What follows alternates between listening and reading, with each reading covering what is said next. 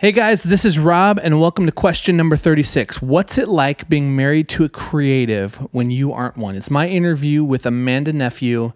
This is possibly the most interactive podcast episode I have ever done in my year of doing these conversations.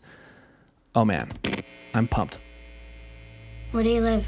In the city. Do you have a house? Apartment. Own or rent? Rent. What do you do for a living? Lots of things. Where's your office? Don't have one. How come? It's a long story. Do you have kids? No, I don't. How come? What's your record for consecutive questions asked? 38. What do you have to say? You talking to me? What are you? Pop quiz, hot shot. Expect me to talk? Do you understand the words that are coming out of my mouth? What do you do? What do you do? It's the question that drives us. It's the question about your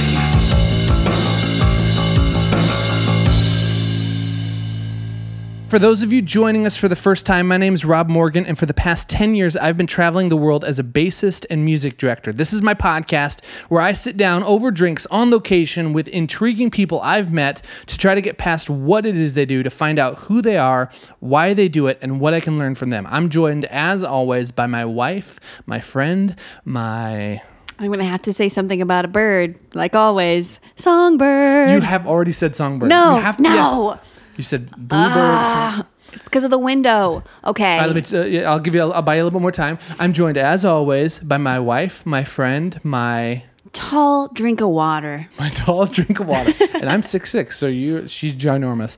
I am so glad that this podcast does not have to deal with sponsors. If it did, I would be forced, convinced, pleaded with, required by law to tell you that Guinness is the greatest beer in the world. Whoa. I mean, I don't disagree, but that's pretty hefty. Can I offer you a Guinness? Yes, please. Oh, I'm so parched. Oh. Mother's milk. Totally Guinness. Sarah, do you have any Guinness facts for us today? Yes. You might be surprised to find out that Guinness has the same health benefits as eating a whole cluster of bananas. That, you heard it here, folks. You know what?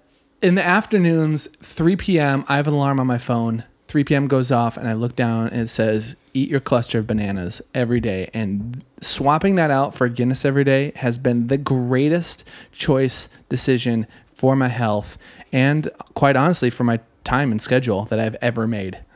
Yeah, Thank it's a lot you. quicker. Back to you, Rob. Back to me, Rob. Those of you that have been following along with this podcast know that every week we ask Sarah a question. Those questions come from you, the listeners. And this week, the question comes from John Weirwick. He wrote into, where is this from? Oh, he wrote into the website, thecuriouspod.com/contact. You can fill out a form right there. Write to us. He asked, you've had some engaging conversations on the podcast about alcohol. What 3 specific beer, wine, or cocktails do you have meaningful memories about or with? I realize that I am not able to read out loud unless I talk like this. I have the reading skill of a 4th grader. Okay. I'll just answer this however my brain interpreted it. So specific memories would be you're drinking Augustiner beer at the Augustiner Beer Garden in Salzburg. Yes. That was just like a really beautiful place, special moment. Salzburg, Austria. Another thing that I have a fond memory of is when we were wee little babies and we're just discovering craft cocktails. We got this little kit at our local shop, Surdix, that had, it was for gin and tonics. So it was a Bombay Sapphire kit. It came with the gin, Yeah. the tonic, a little knife that actually was a great knife, a juicer, whatever. It was one of those, hey, have you never made a cocktail in your entire By damn me. life? So that's another one that I have kind of a fond memory of. There's just so many different ones. Yeah. But those are some examples I have. Okay. Here's my deal. And you and I talk about this all the time. There is such a link between culture and drinks that people have and food and drinks. If you want to go, so for me, when he said this question, I instantly thought of travel. So my meaningful memories are whenever I am in a new place, I want to try the local drink of choice. If I'm here in the States, I want to try, do you have a local brewery that I can try something I've never had before, or even eating cultures? I feel like it's such a cultural link. Oh, yeah. Gotta get started. Oh my gosh. Our cat has jumped up on the counter and is trying to eat a baguette. Thanks for knocking him down. Okay, anyways. Okay, I would like to say that if I had been given more time to think about this, yeah. I would have come up with much cooler answers. Well, you can think about it. So here's what I don't want to think about it. Oh. I want to go. Okay, John, thank you for writing in. If you would like to be a part of the conversation, this podcast, the 3 best ways for you to be a part of this and ask Sarah questions is head over to iTunes, rate, comment, and subscribe. 5 stars only. And in your comments, leave a question that we will read to Sarah. Also, you can write into the website like John did, thecuriouspod.com/contact. Send us a message. We'd love to hear what you're thinking, if any of these episodes have impacted you, or these guests. If you'd like any information, it's right there on the website. And the 3rd way is the podcast hotline. Now, I say the podcast hotline because it plays a crucial role in this week's episode. Now, here's how this entire episode went down and what makes it the most interactive possible episode I've ever done. This last Friday, I was supposed to record an interview with somebody, and I was in town playing a show that night, and both things got canceled. I found myself with an entire Friday open. And so I decided that I would shoot out an Instagram video. I said, hey, if you're a listener of the podcast, He's fine. you can knock him down if There's you want. nothing there for him to do. Our cat is back up on the counter. Anyways, on Instagram, I made a post and said, hey, if you listen to the podcast, I'm going to put this out there. If you think you would be a great guest on the podcast, leave me a message saying what you would want to talk about. And let's literally make this the most interactive episode that we've ever had on the show. Tons of people wrote in, messaged me, but one that stood out the most was actually what I later found out to be a joke. Amanda Nephew, our friend, who will introduce you here in a minute, she commented on the picture saying the conversation topic would be, what's it like being married to a creative when you aren't one? And I was instantly fascinated by that comment, and I shot her a text and said, hey, I want you to be a part of this. And she said, I actually didn't read it all the way and didn't know it meant me sitting down talking with you. I thought it was just a topic that you should talk about in general on the podcast, which I loved even more. So I said, just by hearing that, we have to sit down and record a conversation. Now, here's the deal. When I read that the first time, my brain split that comment up into 2 things. First of all, what is even creativity? To think that someone is creative, or I've talked to tons of people that say, well, I just don't feel like I'm a creative person. And then the other side of that is being married to someone that doesn't function the same way you do. Mm-hmm. And I mean, and especially on the level of being married to a musician, that's something I feel like anybody that's listening to this podcast is going to be able to relate to one of 2 sides of that relational dialogue. Yeah. So on the side of what does it mean to be creative, I asked people to call into the podcast hotline and leave a message telling me, what is your definition of creativity? Do you consider yourself to be a creative person? You guys called in. Here are a few of the messages that were left on the podcast hotline. Welcome back to the best of Dr. Marcia Fieldstone, clinical psychologist and the friend you never had. Sleepless in Seattle. Well, I'm going to get out of bed every morning, breathe in and out all day long. And then after a while, I won't have to remind myself to get out of bed in the morning and breathe in and out. Hello. Hello? Who's there? I'm talking. Hello. Who is this? You know what this is. This is Jason Bourne. Ghostbusters, what do you want? Is this a fake hang-up? It's a fake hang-up. Hi, Rob. This is Brooke Fitzwater, and I am from Nashville, Tennessee for now. So I think the deal with creativity is that we as a society kind of put it in a box and try to confine it and make it into something that it isn't. I think in its rawest form, creativity is the synthesis of 2 or more things, and you put those together and you can create something entirely new and different, or something that's small or insignificant, or so you might think, such as instead of using eggs, you use applesauce in a recipe or something. I think I kind of walk that weird line with creativity because I'm both a biologist and I'm also an artist. So for my biology side, I study marine biology, animal behavior, and fish. And then on my artistic side, I'm a photographer, I'm a painter, and then I'm also a filmmaker. And so I kind of walk that weird line between the thing that people don't think of necessarily as creative and then like hyper creative, or so people say. So I think that we need to stop thinking about creativity in the sense of, oh, you are only creative if you make music or you draw or something like that, and think about it more of along the lines of a spectrum. Hey Rob, it's Kira in Dallas. My definition of creativity, it can be a pretty broad concept. A lot of people, when they think of creative, they think of someone who's artistic. You know, they make music, they write books.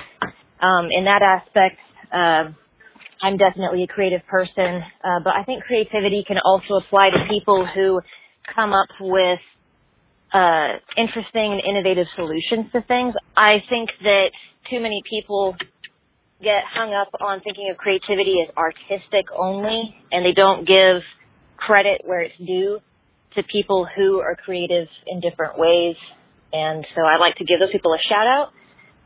If you don't think you are a creative person and you want to be a creative person, I'm pretty sure if you sit down and think about it long enough, at some point you have come up with something in your life at some point that has made the world a better place. And if you have done that, if you have made something that has improved the world, you are a creative person.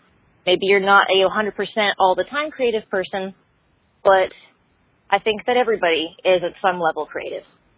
So anyway, that's my 2 cents. Rob, the idea that you have a podcast hotline is hilarious, and I'm all about it. This is Steve Gould. I think a creative person is someone who envisions or imagines a thing that doesn't actually exist, but could exist. And the act of creativity is the work that one puts in toward making a thing that doesn't actually exist, bringing that thing into existence. Creative person imagines that a thing could be and then works to make it be. That's what I think. Love you.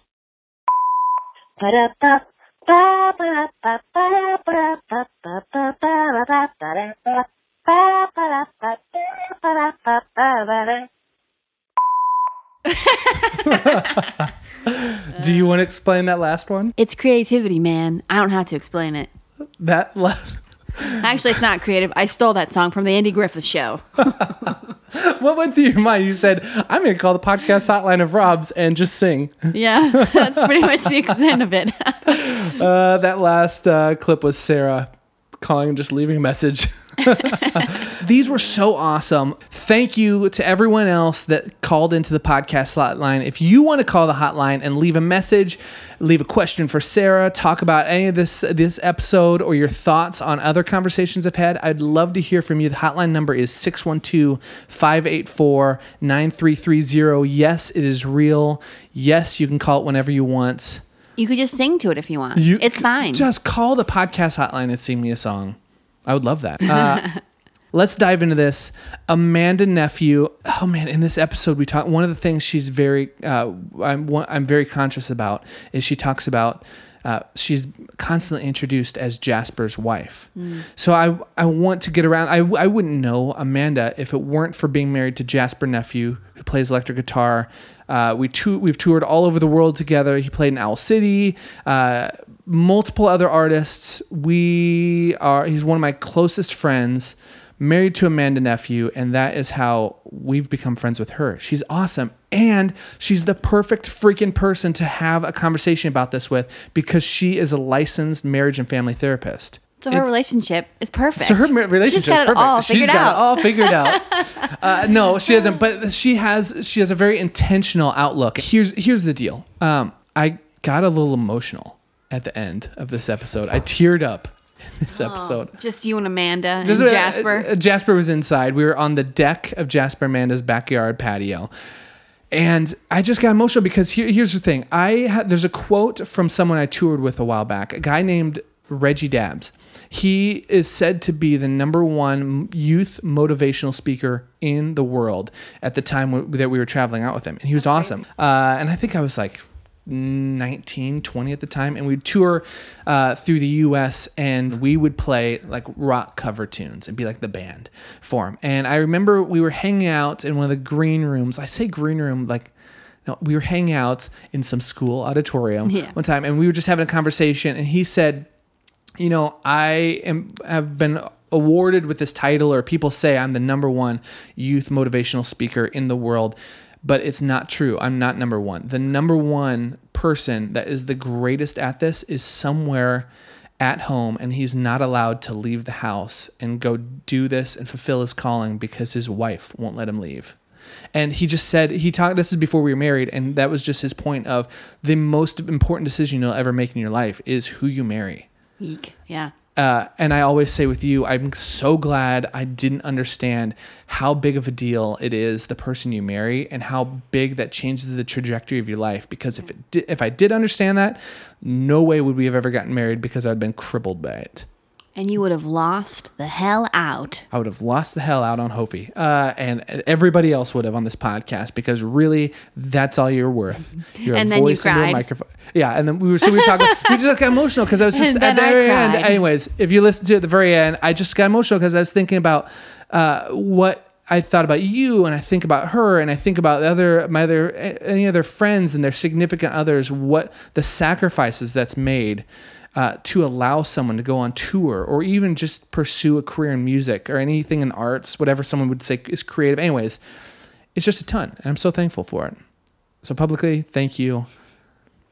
I'm not going to get emotional right now, but I could. Anyways, I do want to say one more thing about this. Amanda gave me and everybody that listens to this a gift, and that gift is vulnerability. She talks super openly about her relationship with Jasper, what that looks like, some of the struggles, and I just want to say I never want to take advantage or for granted the vulnerability of my guests that I'm having on this podcast. So if anything in here, she talks about, Jasper, her relationship with him as a creative, and things that they have to think about in their relationship.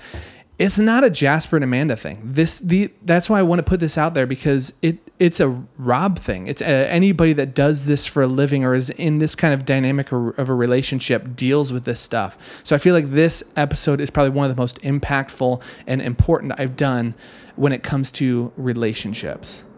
And there's a ton of great takeaways. So anyways, just want to say, Amanda Nephew, massive thank you for your openness. And as always, all these are done on location, and there's a map, thecuriouspod.com/map. You can go on there and see where these locations have been recorded. And obviously, there's no way in hell I'm putting. I was just about to give you a hard time. Here is exactly where they live. Their address. So their addresses, they're not on the map, but you can head over there and see where the rest of these have been taking place at.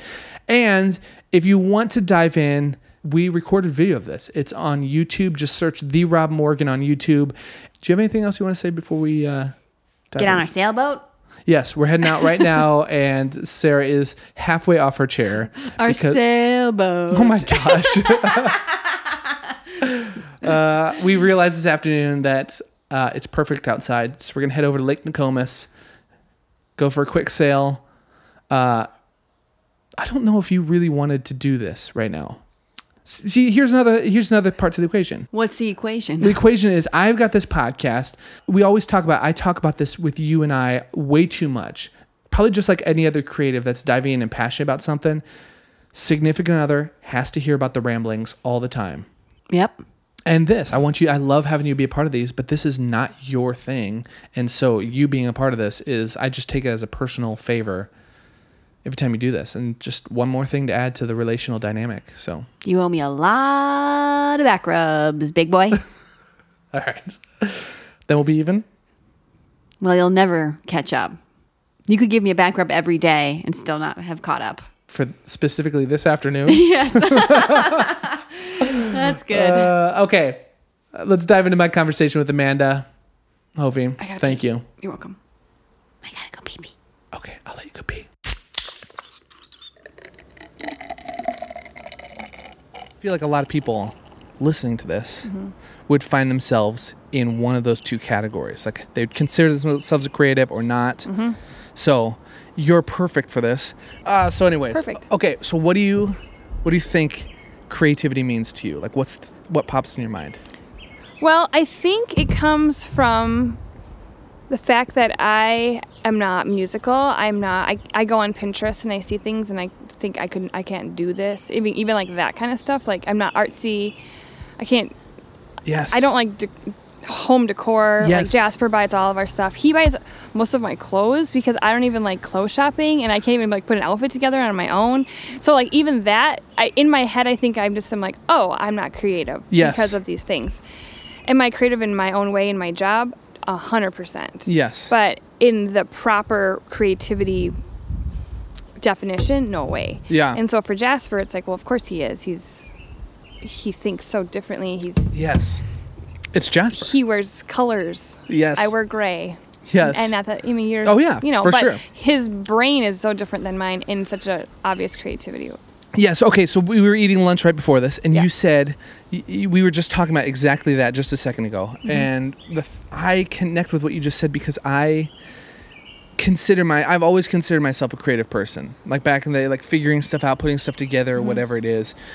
But when I go on tour with Jasper and I hang out with him, or just whatever our interactions are, and I see him, I think I might not be as creative as I thought, if that makes sense. Yeah, totally. Because he is so far into tapping into creating things that I wouldn't. I'm like, I don't understand how you got there, and the way.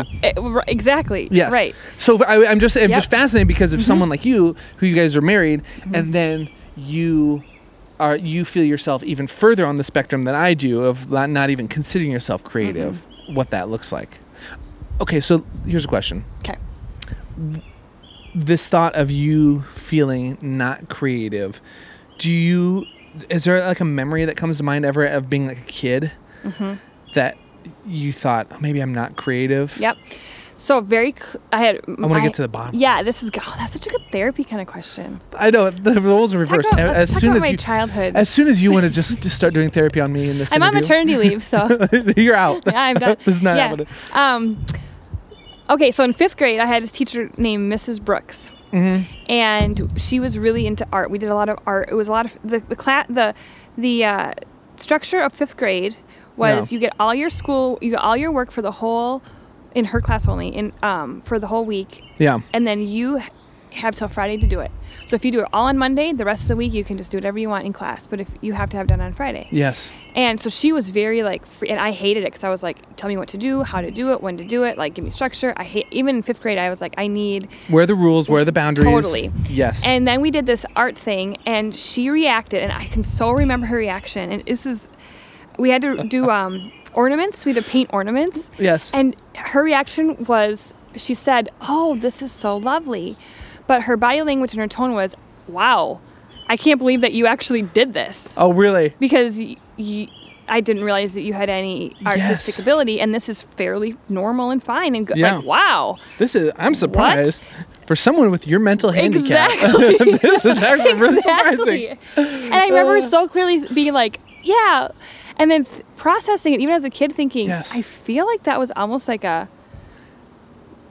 dig, yes. But I was going to take it because look at this ornament; it's actually really good. Yeah. So you're like, it's a good thing. In my brain. Oh, so it's like this defining thing of like, oh, maybe I'm translating this weird, but it could be something where it's like, oh, maybe I didn't realize that I'm not creative. I think it was more, wow, I was creative for like this moment, but it was more of an exception to the rule than the rule itself. Like that was like I peaked. That ornament in 5th grade was my creative That's so good. peak. That's it. I've done it. It was done. This is my masterpiece. Yeah. Oh, that's so So funny. I remember thinking, yeah, even she, who's like the best teacher, realizes I'm not creative. And I was like, that's fine. I don't have to be. It's okay. Oh, fascinating. Because I wonder how much, I'm just thinking out loud here. I wonder how much of creativity is actually permission, whether external or internal, giving yourself permission just to be like, I'm going to, whatever the cliche of creativity would be. Or is it just I'm just defined Yes. in a certain way? Like you are, you're not. Yeah. Yeah. Like it has to be art to be, you have to create something Yes. that's entertainment based or something where I create change in clients. Yes. In a very creative way, but that's Yeah. seen as technical and clinical. That's not seen as creative, but I think it's very creative in the way that I can ask certain questions and follow up in certain ways and set them up to explore things in a way that they don't know I'm doing that. I feel like that's Yes. creative, but that would be seen as, oh no, that's just like your clinical training. Yes. But I'm still creating change in these people, but it's just not tangible. Yeah. So I see it in that way. Yes. But it's still not defined as, I wouldn't define myself as creative because that's not within the definition of what You're still creatives doing are. something. Yeah. This is creative. Yeah, I'm fascinated with that because one of my biggest pet peeves is the term young creative. It's the biggest load of crap I've ever heard in my life. And I'm passionately against that term because it's just, I don't know. There's so many reasons behind it. I just can feel my blood boiling right now, even saying those two words together, young creative. But the thought of it to me, it puts people in a box of saying, well, if you're old, then you're not creative. Creatives are young. You need to be a young person. Then you're thinking for yourself. And then also there's this mindset that goes along with it that says, well, we're not. I don't know. We're not going to do a profession, or that means it just is more, I don't know where I'm going with this, but it's just more segregating. This is creative and this is not. It's a value system almost. Of Yes. Like young creative is gig mentality and really entrepreneurial and very brave. Yes. Where if you're a young person who isn't considered creative and have a normal job, you're not brave. You're not embracing the essence of being a millennial then. Yes. Oh man. Creativity as linked to bravery. That's Totally. fascinating. I've never thought of that I haven't before. either. I wonder it is because I also think there's another link on the negative side of that. Creativity is sometimes linked to irresponsibility and used dreamer in a way. as an excuse. I see that all the time because I feel like I'm, like I was saying a minute ago, of like I consider myself a creative, but I also think a little bit more analytically, and my other interests outside of something that is cliche creativity, which is music. I have other interests outside of that other people might not consider creative. So then it just gives me this identity crisis. Yeah. And being in music, I see people, I wonder how often creativity is used as an excuse to like, well, I'm just creative. I don't have to think long term. I don't have to plan. I don't have to work hard. I don't know if you've ever seen that. Yeah, I think it goes both ways where people, I see it more as being someone on the outside of that, where you look in and look at this subculture of young creatives or creatives in general. Yeah. Not feeling like I am one of those. And people will look down, like even when people say, oh, what does your husband do? Oh, he's a musician. Oh, a starving artist. It's like, Yes. nope, actually we're not starving. We're Yeah. fine, you know? Yes. But it's that whole mentality of, oh, he must just be like an amateur, or he must just be pursuing this hobby because he doesn't want to get a real job. Yes. But good thing you're a marriage and family therapist because you have the stability. You have the stability it's in like, it. well, Actually, I own my own practice, Yeah, and we're so both it's the same same up and thing, down. yeah. Yes, I wonder if. Okay, so stability too in creativity. I realized over the past few years that if being creative, pursuing a life in music or creativity means being a starving artist or being like that gigger who is just like floating through life and just hoping things line up, I have zero interest in that. Right. And it wasn't till recently that I realized, oh, those two things are maybe not linked as much as I thought they were. Just like you're saying, like, well, oh, you're a musician. When are you going to get some work ethic and get a real job? Right. Oh, man. Okay. And if anybody knows Jasper, he's got the most work ethic of anybody I've ever met. Yeah. I mean, it is fascinating. You have we like last night too. Did he teach last night? He taught all day yesterday. Yes. And then afterwards too. It was one of those things where, and maybe it was 2 nights, maybe not last night, but the night before we had a rehearsal, and a bunch of people are like, hey, let's go grab drinks or grab a coffee or whatever it is Mm-hmm. afterwards. And Jasper's like, I've got lessons. And they're like, it's 8:30 at night. It's like, yeah, it's I don't just take time off and just hope things happen. Okay, before we like move on to like the relational thing, what I think you mentioned it a little bit, but in being a therapist, what is something that you would consider being creative? Where's creativity in that where you think the majority of people wouldn't realize the need for creativity to be a therapist, if that makes sense? Yeah. You kind of alluded to it for a second. Yeah, I think there. it's being creative in asking questions at the right time, in circular manners, in ways that people get to where they need to be, but they don't know they're being led there. Not in a manipulative way, but in a... Yes. So they can own their answer instead of me saying, here's what's going on with you. Yes. So it's being able to manage being in relationship with a person and not assuming you're the expert, but also knowing that you can see things that they can't. So treading that very lightly, that line where you lead them without having your agenda being pushed on them. You have to be creative in that process. Otherwise, you look like you are bulldozing them, or you're too passive and you're one of those therapists that just says, oh, yeah, I hear what you're saying. Oh, that must be hard. Because that's not going to bring the people anywhere. cliches, yeah. So it's being in the ditch with them, but leading them and not pushing them. Yes. That is, you have to be creative in order to do that well and for people to come back. Yeah. Okay, you said you said something that I realize is foreign to me. You said something about realizing you're not an expert in that, and that is weird to me because I would think if I were in your shoes as the therapist, you're coming to me, I would just assume I am the expert and you're here for my advice. But that's not the case. That's not how you hold yourself. That's not my philosophy in therapy, because I am an expert in theory, in interventions, in that, but I'm not an expert in your life, in your thought process, in that I'm observing it and I'm calling you out on it. And I'm helping you deliver it differently. But that doesn't mean that I know what's best for you, because I don't have every piece of information that you have about yourself. Yes. I'm coming into your life in a very odd moment. Yes. People come into therapy in difficult moments. And if I just said, this is who you are based on this time in your life, I'm going to miss all the other parts. Yep. And so you have to be that's where the creativity comes is... It's easy to be a therapist if you're just going, oh yeah, or it's easy to be a therapist and say, okay, here's what you need to do, and you have to do this or you can't come back and see me. Yeah. But where the balance and the dance really comes into play is that in-between part. Okay,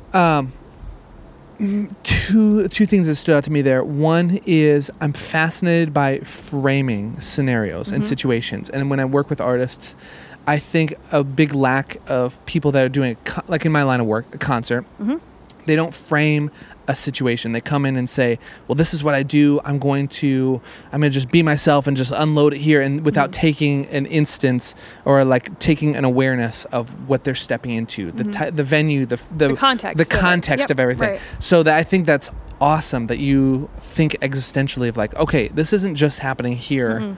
This is just a moment I'm carving into your story, which is cool. And then the other thing you said, I love is something when I've had conversations with people saying, well, I don't know what to talk about. Like, I'm not a professional in anything. Like, who am I to do something, whether it's creative or write about something or talk about something? I have said it all the time. Like, no, you're an expert in your own story. Right, exactly. But I've never heard anybody in like a therapy situation recognize that in someone else. Of like, no, to you, this is the most important thing. And to you, I don't know anything about who you are and what you're going through. That's just fascinating to me. I'm just realizing if I was a therapist, I'd have like 10 times more ego than you do. Oh, funny. Okay. All right, give me your opinion on this. Okay. When you talk, when we were just trying to figure out even before recording, like what is creativity in this whole thing? Because that's a big definer. I think two things that come to mind are, one, I think of people that don't consider themselves creative, me included in my confusion of my life, thought that creative people made things out of nothing. That let's just say we're talking about Jasper. I thought he sits in his room and he stares at the wall for 2 hours until he comes up with the coolest guitar part, and then he records it one pass and that's it. But really, it's going out in the world and getting as much information, listening to music, doing all this stuff. Again, and, it's context. And then putting it in Yes, different exactly. context. Right. And then, I don't know where I was going with the second thing of creativity. And it's something you just said a minute ago about not looking at something from a different angle. Like when you sit down with someone that you're in therapy with, you have to look at it not from the obvious right here, but how can I go around, and not in a manipulative way, but in a way that like a circular way. Circular way. Yeah. Maybe lets their guard down. Do you have to find yourself? I mean, as much as we can respect like privacy in here, we're not in a relationship with someone that is creative. Do you find yourself thinking about that a lot? 100%. Oh yes. Yep. This is all, and by the way, it has nothing to do with anybody other than purely selfish. I'm taking this is advice for like how I can better figure out my relationship with Sarah. Okay, so a couple things. So Jasper and I are very different. Besides the creative, non-creative piece, we're just very different people. And what I've learned, and we've been together 18 and a half years. Yeah. We've been married almost 13. 18 and a half years. Yeah. That's so good. Yeah. And so we grew up really. Yeah. So many of our formative years, early, adulthood was together. And so one thing that I've realized about him is he is not linear. Yes. He does not go from A to Z. He gets to Z. Yes. But it is a wild ride. When you say nonlinear, the first thing that pops in my mind, meant because I'm such a visual person, I think of back in high school doing long division. When you had to show your work, and you do every step, and these are all your steps. Yep. Okay. I'm a step shower. He just gets to the answer. Yeah. But he might have notes and drawings and pictures and things all over the page, but he still gets the same answer. Yeah. So one thing that I've learned is with that, I think that in the last year even has been a big deal for me. I don't know if it's just, I don't know what has happened. Maybe just being pregnant and like figuring out like, this is not about me anymore. I don't know. Something has changed. But, having a lot of anxiety, real anxiety, not like worrying about things, but like real anxiety over so many years that I would look very rigid. Yes. And I would appear very rigid and I would act very rigid, but it was really fear-based, and it was very much feeling, because I felt like I couldn't control him, because I don't understand how his brain works. So I had to be more rigid because I felt like he was a moving target at all times. So for me to have any sense of homeostasis, I had to become more rigid in order to balance out his abstractness. Yes. And really it was more anxiety and fear than it was rigidity. And so I think once I figured out I can trust him. He's going to get to an answer. He's going to get to that answer in the long division. Yes. I just have to let him do it differently than I would do it. Then I don't have to be so rigid because I don't have to fear he's not going to get there. Oh. Yes. So I think that is so awesome. I mean, I've just been just thinking about that just right now is like, I guess that's why I've been able to settle in a little bit. Yeah. Because over time, he's proved to me that even though his way is different, it's still fine. Which is crazy because I think about in a marriage situation, like the most healthy thing, right? I mean, let me. You're the marriage therapist. Let me tell you some. All right, give it to me. Teach me. No, I'm just saying. I feel goofy talking about this to a professional. You're good. You're fine. I wonder I think about in a marriage situation for me, the healthiest, when I feel healthiest, I feel like we are fully ourselves. Yes. And you're fully you, I'm fully me, and we, in the midst of that, are fully us. Right. And I wonder, that's fascinating to me what you just said, because I could see it not feeling like you are given the mental oxygen to be fully you, because now you have to compensate for someone that's going so far this side. Yep. Now I can't just be myself and be I have to manage everything else. Now I have to lean way more this way than I would. How are you good at recognizing when you feel that way? When you I'm trying to think of tactical things for me. Are you naturally good at realizing in the moment, oh, I'm overcompensating this because of a lack of trust or a fear thing? Or is it Yeah. usually after the fact that you feel No, that now way? it's within the last 5 years. It's been more preventative. I think before that it was just more reactive, and so then it would be after the fact, like, oh, he came through. Why did I freak out? Yes. And you know what I mean? Like, and not it makes it sound like he's not trustworthy, yeah. but came through in that his thought process, his way of doing things, Yeah. was Yeah. effective, right? Yes. So I think it was in the last 5 years I became more preventative of like, oh, I'm starting to feel anxious about this, and it's things like, we needed to get Ruby's birth certificate. Well, he wasn't going to do that. I had to do Yeah.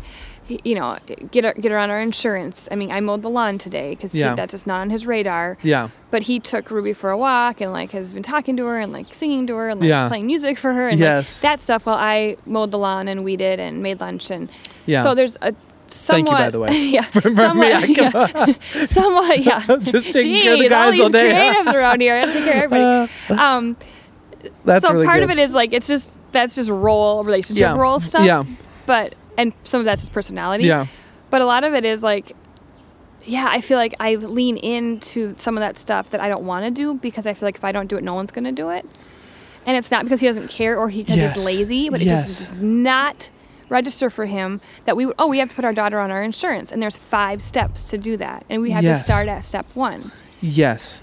You know what I mean? And Yeah. if I said this is what needed to happen, he would do it. But it doesn't dawn on him that I would need to be done. Yes. Oh, man. This is crazy you're saying this because I'm just relating to the other side of that. And in a way of, I have no idea why I'm admitting this. I did the total tool move this last week was 2 Sundays ago was Sarah's birthday. Mm-hmm. And her personality is always thinking ahead. She's probably more like I feel like you are constantly. You're thinking big picture. She calls it. I can't. I'm just brain farting. Futuristic is her the thing. She's always Finder's name for it. Yes. So she's always thinking a few steps ahead, planning. Rob's birthday is coming up 2 months from now. I should start thinking about a gift or whatever. And we were talking, and she's like, "Well, all right. So my birthday is this Sunday. What are we doing?" And it was a Tuesday, and it had nothing to do with her or my care for her. And it was fully. I did not realize that it was halfway through May already, and that it had nothing to do with her birthday. But I just wasn't even aware that the 20th was this next Sunday. So we had to figure that out, and she was super gracious with that, and I was just a tool in this year with her birthday. Do you where does understanding come in of like, okay, this is how a creative person is, or this is how my spouse is, and where's the line of I don't care if this is your natural thing, accountability, you need to you need to get better at this. Where's that come in for? Well, let me give you an example of just like how that looks like in our house, because he's on YouTube a lot. He's watching gear videos. He will come home. He will teach all day, have a rehearsal, teach again. He's been gone 14 hours. Yes. And he'll come home and study something. Yes. Like I'd come home and be like, let's watch Netflix after a full day. He's like, no, I got to study. I mean, his capacity for work and his brain capacity is so high. It's such a high level. I don't have that. I get tired mentally, and I have to kind of rejuvenate. He's so amazing at that. But I've had to learn, okay, it's his day off, we're having a family day, and he's feeding Ruby, or even before our kid, I mean, just together, he's watching this YouTube thing, or he's sitting on the couch playing guitar through an album. He's got Beck on, and he's playing through the whole album, or Andrew Bird, and he's playing, and I'm going, well, what are we doing today? Or like, I'll just clean while you play, I guess, or like, Yes. And so there's an understanding of he's working. Yeah. That'd be like if I went and took a continuing education course. Yeah. Or that's if I went to go do a consult group. That's what he's doing, but it just looks like he's just putzing around, or it looks like he's just watching on his computer. Yes. So there's that, but then there's, okay, I'm going to give you one more hour, then we need to have family time. Yes. So you got to quit it. Knock it off, right? But there is that balance of, but he's working, and it fills him up. It's his hobby and his job. Yeah, oh yeah. It drains him, and it fills him.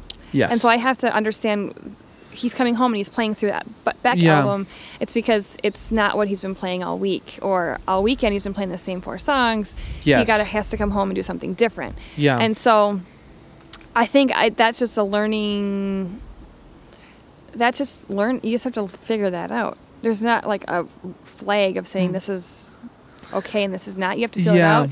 But then the accountability is, okay, turn it off. Let's go. Let's go for a walk. Or Yes. let's go do something. And he's like, sweet. And then he's so present with me. Yes. When he's with me, he's with me. Yes. But sometimes I have to say, okay, you're done. That, oh, man, okay, maybe, I don't know if you guys are like this. So a kind of annoyance with Sarah is that when we're out, and we're, like you said, when he's with you, he's with you. Mm-hmm. When we're out, I a lot of times leave my phone at home. Mm-hmm. And because I know myself, and she kind of gets annoyed because I'll say like, hey, can you hand me your phone? I want to search where we're going next. So I need to, we need to pull up Google Yelp Maps. It's or always on something. her phone. Yeah. And it's totally annoying for her. She always is saying like, why don't you just bring your own phone and just not look at it? And I say, I can't do that. Like if I have that distraction there, I know like I'm going to see something, and even if I don't allow myself to go down the rabbit hole of whether it's a song or a link to something, if something gets on my peripheral, it's there. It takes me out of the moment. There's an open tab now. Now I have an open tab Mm-hmm. in my window browser. Yes. Oh man. Okay, that's interesting. You recognize that. So maybe think if we flip it, and I think from the other person's perspective, if you were to give, let's take Jasper out of the equation because he's inside hanging with a little crying Ruby. I know. Right? Poor You can hear girl. her. If you were to give me advice, knowing that I live with someone that thinks similarly to what you're saying, is there advice you give if like, you were in a session with someone that was like someone that considered themselves a creative? Are there tricks or things you found with Jasper that help? Well, I think it kind of partners with that whole me not being recognizing that my rigidity was fear-based. Yeah. Or feeling whatever, another emotion. Yes. That I would say, I'm not feeling, instead of being rigid, saying, I'm feeling this. Like, I feel like I can't trust you to take care of this. Yeah. Or whatever. Yeah. Or I feel anxious about this, Yeah. whatever. That's the same thing for him is my anxiety can go down when he communicates to me what he's thinking or what he's feeling. So so even though we're so different, the more time we've been married, we react to things more similarly. Even though we come about it very differently. I'm very linear and he's very non-linear. We react to things the same or more similarly because we're both being able to say what is that we're feeling and thinking so that the other person knows, and then it takes out any guessing and it takes out vagueness, because vagueness always produces anxiety, right? Wait, all right, say that again. Vagueness always produces anxiety. Oh, I gotta write that down. That's so good. If he's vague, I feel anxious. The more anxious I feel, the more vague he gets because he doesn't want to make me feel more anxious. Yeah. But it's not working.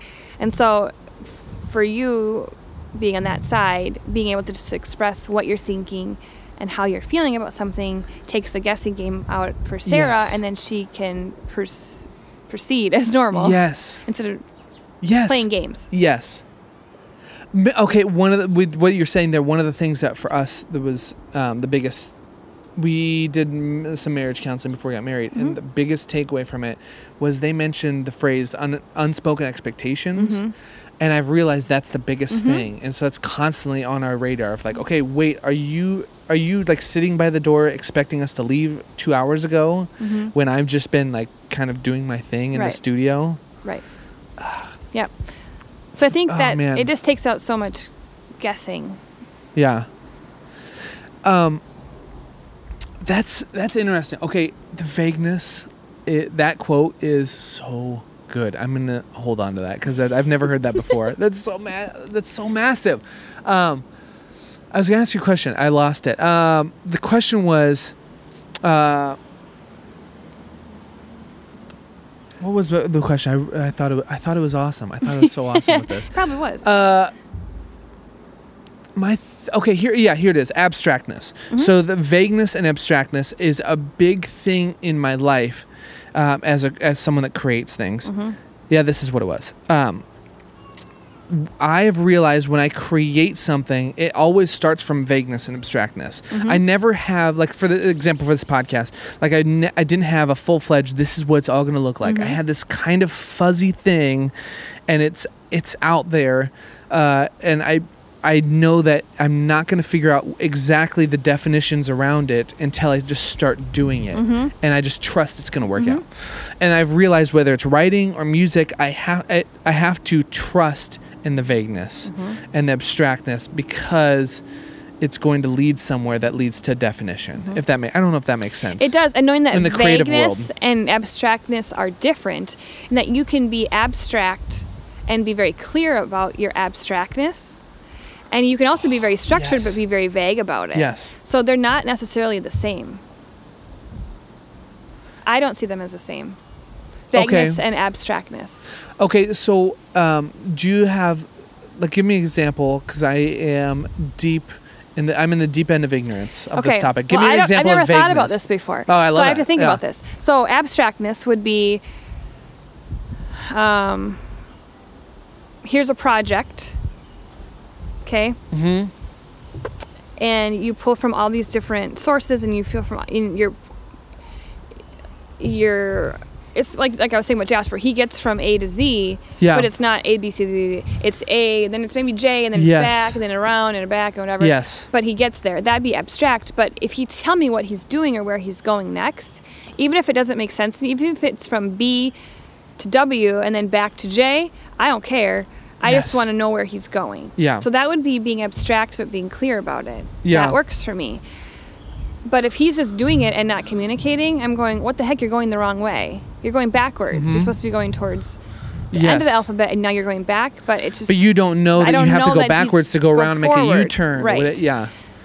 Right. Oh. So it's just about communicating. This is what I'm doing, or this Yes. is why, or. So then, how would you define vagueness when you're saying vague? When you say vague, what comes in your mind of defining vague? Doing that in same this process, scenario? but not telling me how you're doing it. Yes. Then he gets a bad rap for not doing something when he's just not explaining it. Yes. That's so good. Okay, I've never thought about this before. Yeah, me neither. And this is why it's really cool for me. This is my direct link, if I may be selfish for a second, Yeah. is that with this podcast, I need to be able to be abstract in these conversations while not being vague. So, for instance, we sat down right before we started recording, and you were saying, okay, what are we going to talk about? And I know in my mind that it's going to work out. We could just start talking, and it's going to be a great conversation, and you should be cool with that. But I need to learn to convey that with the people I have on as guests in a way that's not vague. Right. And so maybe I need... This is all. I'm just working this through out loud right now, and I'm thinking maybe I need to do something like, "Hey, okay, here's how it goes. Here's a couple of the talking points, but every time I've had these conversations, they've gone in a really cool way that I didn't expect. So I'm gonna let you know that we're gonna be intentional, and it's gonna go someplace cool. And here's something. So then, because I feel like I've had people on that are guests, and you even possibly have like, what the hell are we about to get into? What's our goal? Yes, you That's did. my first What's question. our Was like, goal? what's our goal for today? Because I don't need to know how we Yeah. get there. I just want to know where you're going, because that Define to me goal. That's so good. feels not vague. Then, like, I know what Rob wants out of this.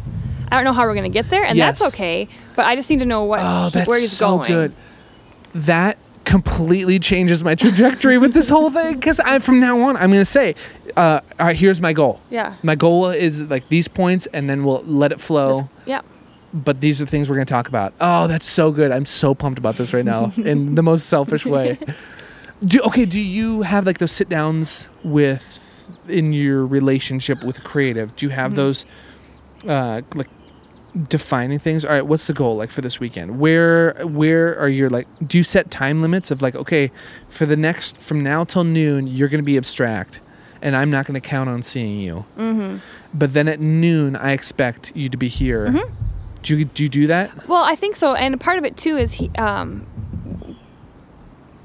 yes, because part of that, I think mainly of all that is yes. And then yes. just end it with that. Yeah, I'm just trying to add I'm context just kidding, to it, yeah. but no, yes. Because creatives get lost in their creativity, and all of a sudden the day's gone. Yeah. Oh my and gosh. it's not like a Yes. malice thing. It's not like Yes. I don't want to be with you. It's just like, oh, it's 4:30. Yes. What happened in the day? So Yes. again, it's not so you have to put in yes, you have to put in boundaries. Okay, let me throw this out. Yeah. I thought here's what's interesting with you and Jasper, this conversation, is that when I hear you talk about you and I hear you talk about Jasper, I realize that I am both. And that's probably one of my biggest weaknesses, which might be a strength of mine. But my weakness is that I have all these conversations in my own mind of like defining myself as creative, or what am I doing? Like, what the hell? I need to trust myself. All this stuff. So, as my brain is going berserk, I'm realizing I'm both of you, and so I realize that I feel lazy if I stay up super late at night. I feel lazy even if I'm working on something, or maybe I don't have anything to show for it. I feel lazy if I'm staying late up at night and then I'm waking up after Sarah, because I have this other side of like the non-creative side of me. But then I'm realizing when you're saying this, it's giving me definition for why the most beneficial time for me to do me creatively is at night when Sarah goes to bed.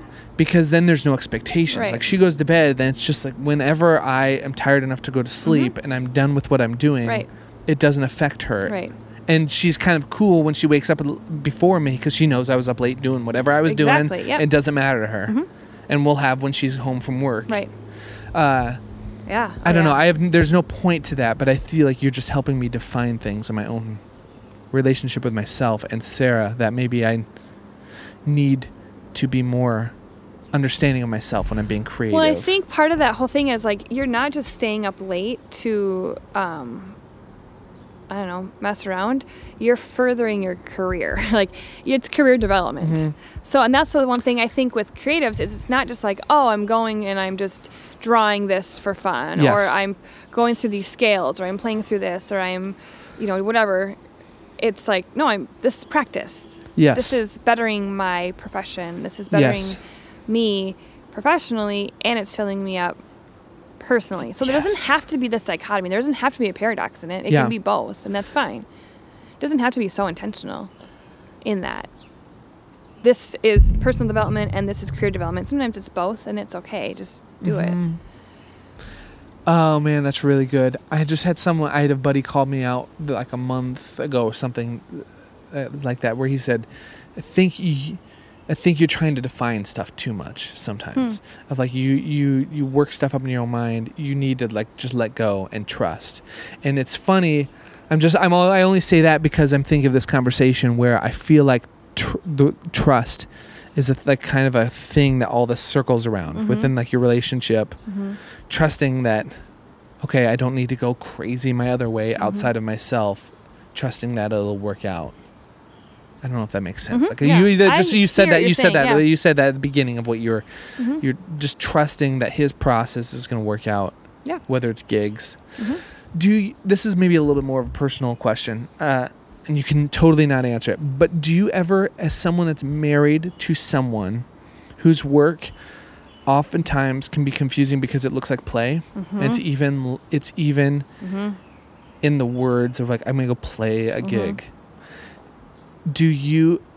What does that look like for you mentally? Like, is there any ever sort of like, I don't want to say jealousy, I don't think is the right word. Yes. Yeah, resentment's the word I'm looking for. Yes. What does that look like? Because it has to do with also our personalities, in that he's an introvert and I'm an extrovert.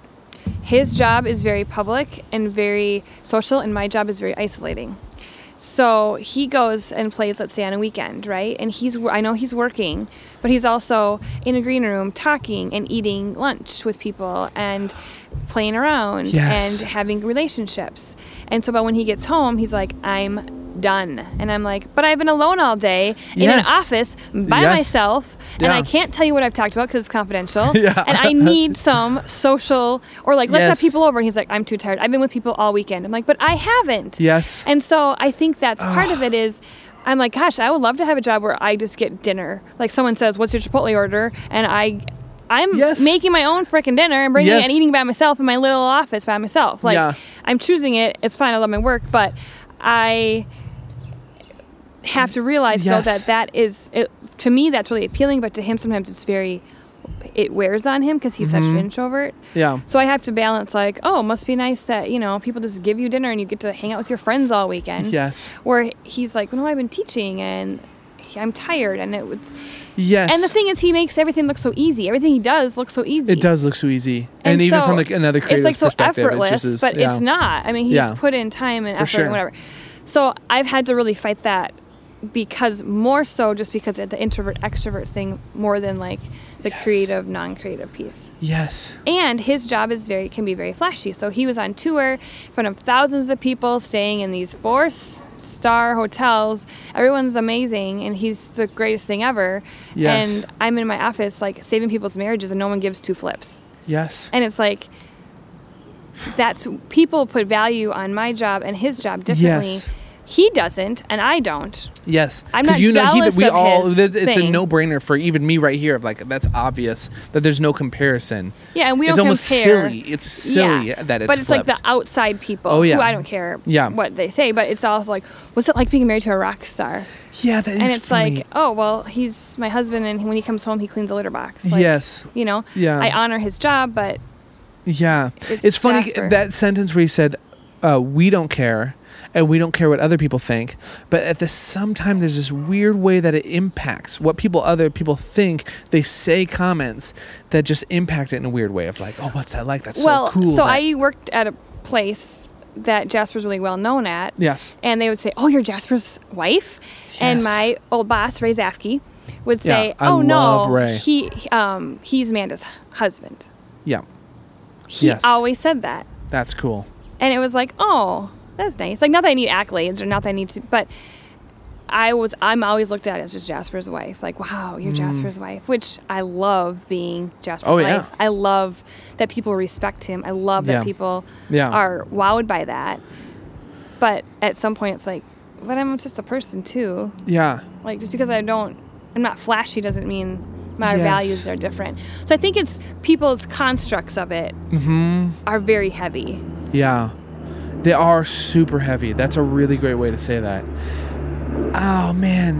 And I love what we do, and I love our differences, and I love that we don't care what each other does. Like, I don't give 2 craps what kind of gig he gets. Like, sweet. Like, I'm proud of you, but Yeah. I'm not starstruck by you. Yeah. And he is super proud of me, and he'll say, like, how was your night? And, like, anything cool happen? And he's Yeah. so interested in my work. Sarah, someone asked Sarah recently, and we were together. They're like, "Yeah, Rob was playing a couple local gigs, and we went to some, and you weren't there. Like, you don't go to every show of his?" And she was so caught off guard, and she's like, "He doesn't come to work with me." Right. I mean, it is this cool, Right. and then it's this weird thing of like the supportive thing where it is a cool situation if it's fun and there's friends And there. our if it's- friends are the same, and they're all playing there. If Yeah, you have mutual totally. friends, but it's not about. It has nothing to do with like, oh, this is a cool gig or something like that. I think I've said to Jasper, like, oh, I'm sorry, I can't go to that. And he's like, why would you go to that? yes. Like, Why would you why do? would you yeah, come and do that? I'm like, oh, I wish I could. I can't. I'm sorry. yeah. And the value for us is the same because it's not about, oh, it'd be so cool if you were here so you could see me doing something cool. No, it's cool because in the down moments when I'm not doing this, it'd be You're cool to have there. you with me. And that is Experiencing the cool. same thing. Yeah, totally. And experiencing the same thing. I was just thinking about, I remember when Owl City was playing Varsity Theater a few years back in Minneapolis. And I just remember that being the coolest gig because you were there. Jasper's parents were there.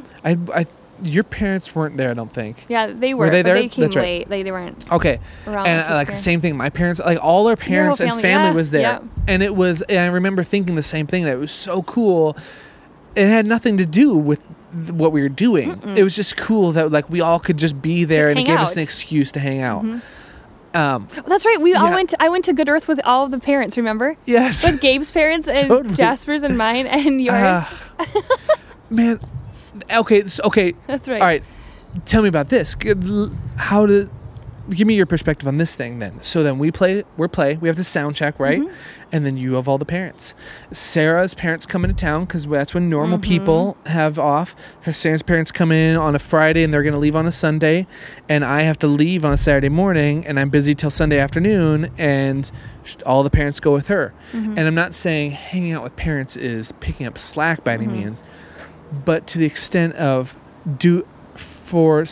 one half to be doing something creative and gone or whatever that is, it's always the second half picking up the slack, if that makes sense. Yeah. I don't know if that plays into any sort of resentment or if that just goes with the territory I for think you. it goes with the territory. I mean, we've been married 13 years, and I can think of one weekend every year that we get together, and it's the weekend. It's the first weekend of the year because there's no services after Christmas. Yes. So there's literally one weekend a year that we spend together. Just the two of you or everybody? Just me and Jasper. Oh, the two of you. Because that's the only weekend he ever has off, or ever he takes off. Yeah. He doesn't ever take a weekend off. Yeah. So that's the only, and so I'm alone every weekend, and he teaches all day Saturday and all day, and then he plays Saturday or Sunday night as well. So I've been alone every weekend our whole marriage, and so I go to weddings alone, I go to graduation parties alone, I do stuff here. So I end up working on Saturday hours. Great, people love coming in on Saturdays, big deal. And then we have Mondays and Friday stuff together. Not because you need to work or you want to work, but you might as well because you're just going to be around and then anyways. I'll take a Monday or a Friday off, and then we'll hang out. And so it just comes with the territory, and I'm not mad about it because that's just what it is. I mean, it balances out. But and the cool thing about you I've seen is you have you doing your own practice. You have even a little bit more flexibility with shifting stuff like during the week, like the Monday or Tuesday time you guys could do something. Yeah. But at the same time, knowing him, knowing me, there's also got to be times when, as an introvert, you still have to understand, well, you have to go do your own thing completely by yourself. So usually one day a week is like you just go in the woods and go hiking and, I'll go grocery shopping or I'll go work or I'll go do my own stuff with my own friends. I got my own life, my own people, I don't depend on him for that. But, I mean, I think that's just marriage. Is just managing, whether you're an accountant or whether you're a creative or whether you're whatever. I think it's just managing what do you need. Man, knowing what you need. Knowing what you need, and I'm still just thinking about that trust thing you said earlier. I interviewed this guy, and he is in a creative role now or something. He was like one of my fifth episode on this, and he owns a shrub company, like a cocktail mixer. But he was high up at GM, and anyway, long story. So he has the same two sides within him too. And one of the things he talked about is he feels like there's a misunderstanding of the importance of wins in your life for people. I think he was just talking about anybody in general, but the importance of, we all think that we need to, you just need to have faith. Like if you just need to trust, like the blind trust. Like that's all when you say trust, the first thing naturally comes up to me is like, well, you just need to trust that things are going to work out. Take the big leap, or, you're creative. So that means you just jump blind. No, his deal was saying that trust comes from past wins completely for him. Exactly. So he was talking about the importance of looking backwards on your wins and allowing that to give you confidence for the future. And I'm wondering if you've seen that in your relationship. Yeah, well, I think marriage in general is just a bunch of little moments. I mean, that is such a tiny sentence, but so awesome and huge. Just a bunch of tiny moments. All right, go on. Sorry. Yeah. Yeah, and so if you have more good tiny moments than bad, you're going to have trust. And so, I mean, scientifically, it's a 5-to-1 ratio. You need 5 good things for every 1 bad thing, right? But I don't know that. Break that down. For every 1 bad interaction, you need 5 good interactions to nullify the 1. It's not a 1-to-1. So if you say something crappy to Sarah, you have to do 5 good things to nullify the 1 crappy thing. Really? In general, yeah. That's what research would say. And so marriage is I think it's just a series of little tiny moments, and knowing that if there's more of the 5s than the 1s, you can build trust. I'm just writing that down so I remember it personally. Yeah. It only takes one big 1 to lose all that trust. Oh, that is so heavy. But I mean, it's actually, kind of honestly, if I'm being honest, it's kind of scary. Yes. Like the thought that if it's a big enough 1, could decimate so much more. But if they're all equal, you're saying 5-to-1. Yeah. Have you heard about that? The psychology studies that say negativity is our brains with negativity are like non-stick surfaces. No. I think that flipped around. So I heard a psychology study that came out that said for our brains latch onto negativity. It's a survival mechanism, so that we protect ourselves from it happening again. Is that where it comes from? It's like our amygdala. It's like an almond-sized part in our brain that keeps negative, traumatic, bad things in our memory so that we are safe in the future so that we don't get ourselves into that again. Yes. So it's a survival thing, which is why trauma is trauma, because it sticks. You can remember bad things easier than you can remember really good things. Yes. Okay. I didn't know that was why. And then they were saying our brains act to good moments like Teflon. And it takes 15 seconds of thinking on it, something good for it to stick. That's what they were saying. Wow. They're saying for some reason that stuck with me, the 15-second rule of you need to sit and and just take in whether, I think they were talking about something like a baby, looking at your baby. It takes 15 seconds of really just soaking that in for that moment and positivity to stick in your brain. That's a long time if you That's think about it. That's a long time. Yeah. And that is, it just makes me think of your 5 to 1 thing is huge. I don't know. All right. Before we wrap this up, because it's almost like you have a newborn inside that you have to take care of.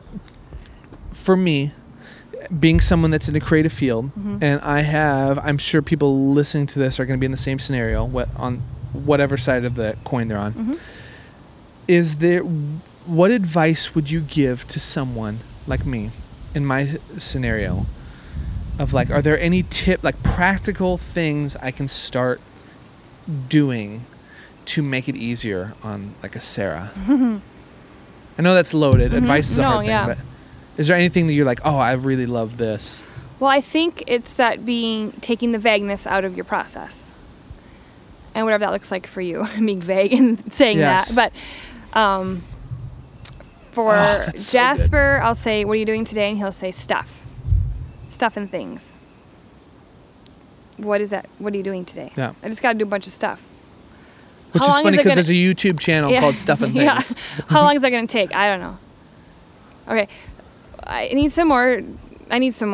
Yeah. I don't care what you're doing. I just need to know. I just kind of want to know. And then it's okay, I'm doing this. So once you figured that I don't like that causes anxiety for me, because what is my day then? When do I factor into your day? How do you factor into my day? Just be communicating your process, I guess. Yes. I mean, That's awesome. And also, I think on the other side of it is recognizing, as the person who's taken a different path, a non-creative path, so to speak. And I was thinking about this last night about gear and money, and that I spent tons of money on tuition, undergrad, master's, licensure process. So every time he buys a guitar, I think of it as just like him paying tuition. So I never, ever say you can't buy that. I've never told him in all these years you can't buy this. Or I never question. He never has to ask me, can I buy this? Can I do this? It's like, I don't care. I trust that you're making the right decision. I trust that you're not just doing being this flippant or it's the next emotional. thing. Yes. Or whatever. But sure, I spent tons of money on my education so I could be doing my job. You have to spend money on stuff so you can do your job. So I think understanding that it's not just, if it's not a hobby, not just a hobby, gosh, let your people just buy their stuff. Yes. They have to. Yes. To do their work, they have to spend money to do stuff. It's an investment. Yeah. Okay. Don't give them grief about it. Well, I think part of where you're coming from with that, I will say from the external side, seeing a lot of different experiences with different musicians, I think there's probably a lot of trust that you two have together, because Jasper has a characteristic that I don't have. That's a weakness of mine. And what it is with the gear side that you're talking about is that I am very impulsive. I'm very my instinct is if I think it right now, I've gotten as soon as I can get my hands on it, whatever it is. Yeah. And if that means I'm buying high, selling low, it's so He be makes it. money off people like you. Yes, Jasper makes money off people like on me. eBay. Yes, it totally is. So his deal, he's really good. I've always seen that. He's like, no, I will sit on Yeah. this until I find the highest bidder, or Right. he'll have like a pedal that he's wanted for 2 years, and it would be great for all the music he's doing, but he will wait until it's the perfect deal, and he's not impulsive like me. Which is my second tip. I just did it. What? I opened it up and I got you to where you needed to be. You didn't even know. Oh my gosh, I feel so betrayed. My second tip I feel so for betrayed. people who are the creatives is you have to build that trust. Yes. And you have to do it well. Yes. And you have to be smart about it so that your person can trust that if you do something, it's going to work out. Yes. So it's a double-edged sword.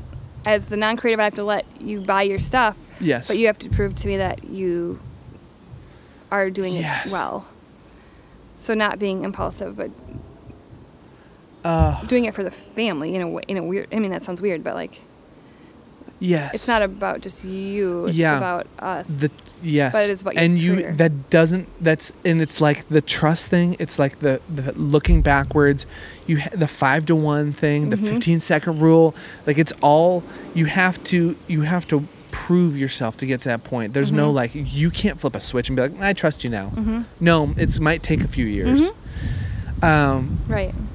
Yeah, and it sounds really great and easy to say right now, but that's really frustrating for me because I think of my relationship with Sarah and like how many times I've broken that trust and how much more I need to work on certain aspects of us and be aware. That's forever. That's everybody. Yeah, I mean, for sure. we certainly don't have this figured out. I mean, I think in all this stuff, I love that I'm just constantly trying to convince Jasper to be on this podcast, and he may never do it. And so that's fine. I'll just have your wife come sit down and talk about it. But then I will. The thing is, it's so cool and exciting for me seeing him, and because we were together all week, and he says things like. He goes, people say, well, you guys want to go hang out? Like, you want to go grab beer after a rehearsal or whatever it is? And he goes, now, literally, he goes, Amanda's been home with Ruby all day. And so I'm going to go home and I'll grab Ruby. Oh, and that was what he said last night. People were going out and he's like, well, yeah, like Amanda's been home all day. So I'll go home and I grab Ruby so she can actually like sleep or do something. And so it's funny. It's just like we have this thing about this putting people in a box that says, oh, you're creative. That means that gives you an excuse to be lazy. You could be selfish or whatever. But no, it doesn't give you an excuse. It just means you maybe look at things differently. And it might mean more work than you think in the long run for you. And so I want to wrap it up with this. We've talked about all the work, all that stuff in the long run. Is there, I want to like end with like positivity. Is there like, can you think of a moment you on the other side remember yourself in the recent past of saying, oh man, I'm so pumped that I'm with someone that's creative? I'm sure it's more often. Every day. Yeah. It's every day. He thinks in a way that I don't, and I need that. Oh gosh, yeah. It's more than just like, oh sweet, he was on TV, or oh cool, he did this. It's like,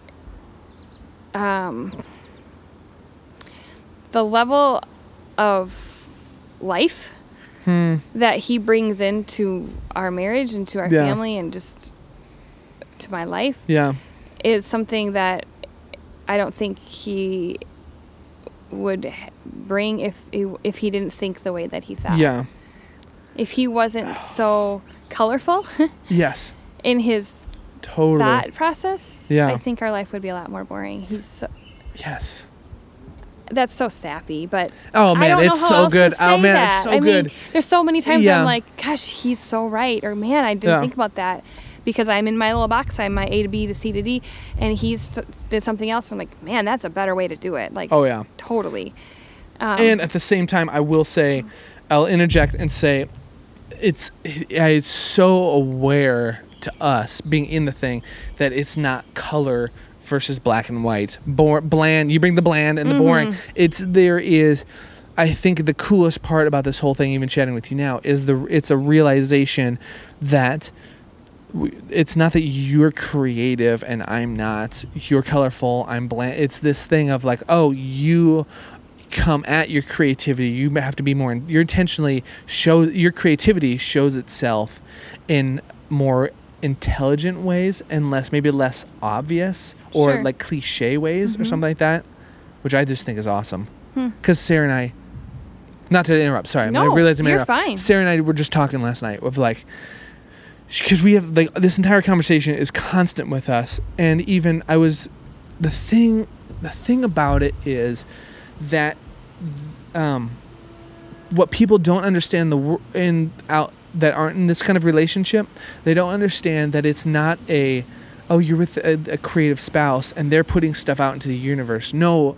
Like this person comes home and it's your synergy and maybe they're on the side that people see in the universe, but none of that, it doesn't happen outside of the two of you creating. And like, I'm sure Jasper comes to you and like asks you, hey, what are your thoughts on this? Do you like that?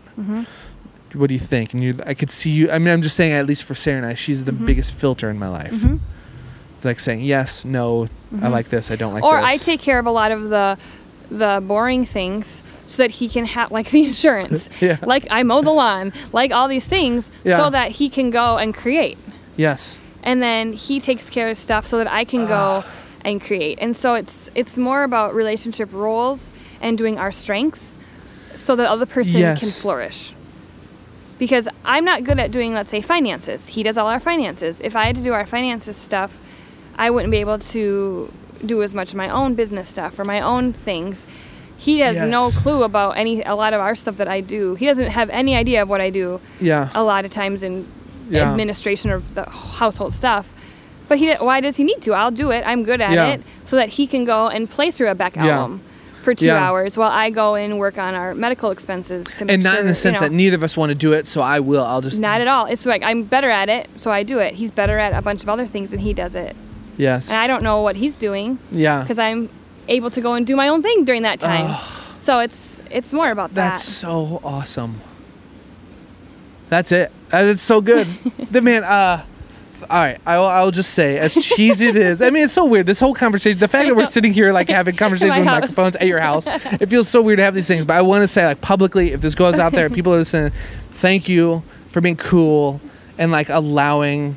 I just think of like every memory I have being naked with Jasper in a Japanese spa or like the two of us eating like food in Manila together of a street vendor, or like the goofy things, or like even in town last night or whatever. Like, thanks for like, I'm so thankful you are who you are. That's like, I'm almost like getting emotional here.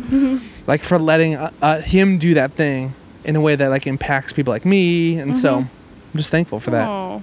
You are getting emotional. Rob Morgan is crying on my deck. No, I'm just like super thankful. I'm a big fan of you guys. Yeah. Well, thanks. Cheesiness right here. So good. The moment. This is what it is. Yeah. Do you feel good? Yeah. Oh, wipe, that's right. Tears. Yeah, you feel good with this? Yeah. Thanks for hanging out. This was so good. All right, let's end it with this. Okay. Is there anything else? That's it. No. I'll let you get back to Ruby. We're good. Thanks Let's for have hanging dessert. out. Yes. Hey guys, this is Rob with just a quick note before you head off into your week. I just wanted to say a huge thank you, a massive thank you to any of you that have rated, commented, or subscribed to this podcast on iTunes. Also, thank you to those of you that have reached out to me and shared your stories of how these interviews or some of these conversations have impacted you, have inspired you. Man, that has been so awesome to hear. If you have a story you'd like to share with me, head over to thecuriouspod.com/contact, and I'd love to hear your stories or any just questions you may have for me. Hey, while you're over there, if you want to check out show notes for this or any of the other interviews I've done, or contact info for this guest or any of the others, head over to thecuriouspod.com for any of that. And also, I'm really pumped about this. We have a map right there on the front of the website that shows all the locations that these interviews and conversations have taken place. It's pretty cool. You can click on it. You can see where these have done. If you want to go visit them, if you've heard something you like and you want to go check it out for yourself, That's right there. Or you can just check it out at thecuriouspod.com/map, or just right there on the front of the website. All show. Also, if you want to reach out to me on social media or follow me anywhere, pretty much everything online is The Rob Morgan, at The Rob Morgan, whatever. You know the drill. All right, enough of that nonsense. All this podcasting has made me thirsty. You know, I am so pumped that I do not have to deal with sponsors for this podcast, or else I'd have to tell you, podcasting makes me thirsty, and nothing quenches a podcast thirst, whether you're listening, interviewing, editing, recording, listening to something unrelated to a podcast. Nothing quenches a thirst like a Guinness. Hey, Hofi, can I steal you for a second? Do you have anything you want to say about Guinness? I'd like to take a minute to thank Guinness because it truly is made of more. That's all. All right. That's it. Thanks. I love that crap. All right. Have a great week. See you next Tuesday. Anything else? Thanks for being here. I got nothing. Say the most random thing you can think of. Yell it. I got nothing. The only word I can think of is formaldehyde. Perfect.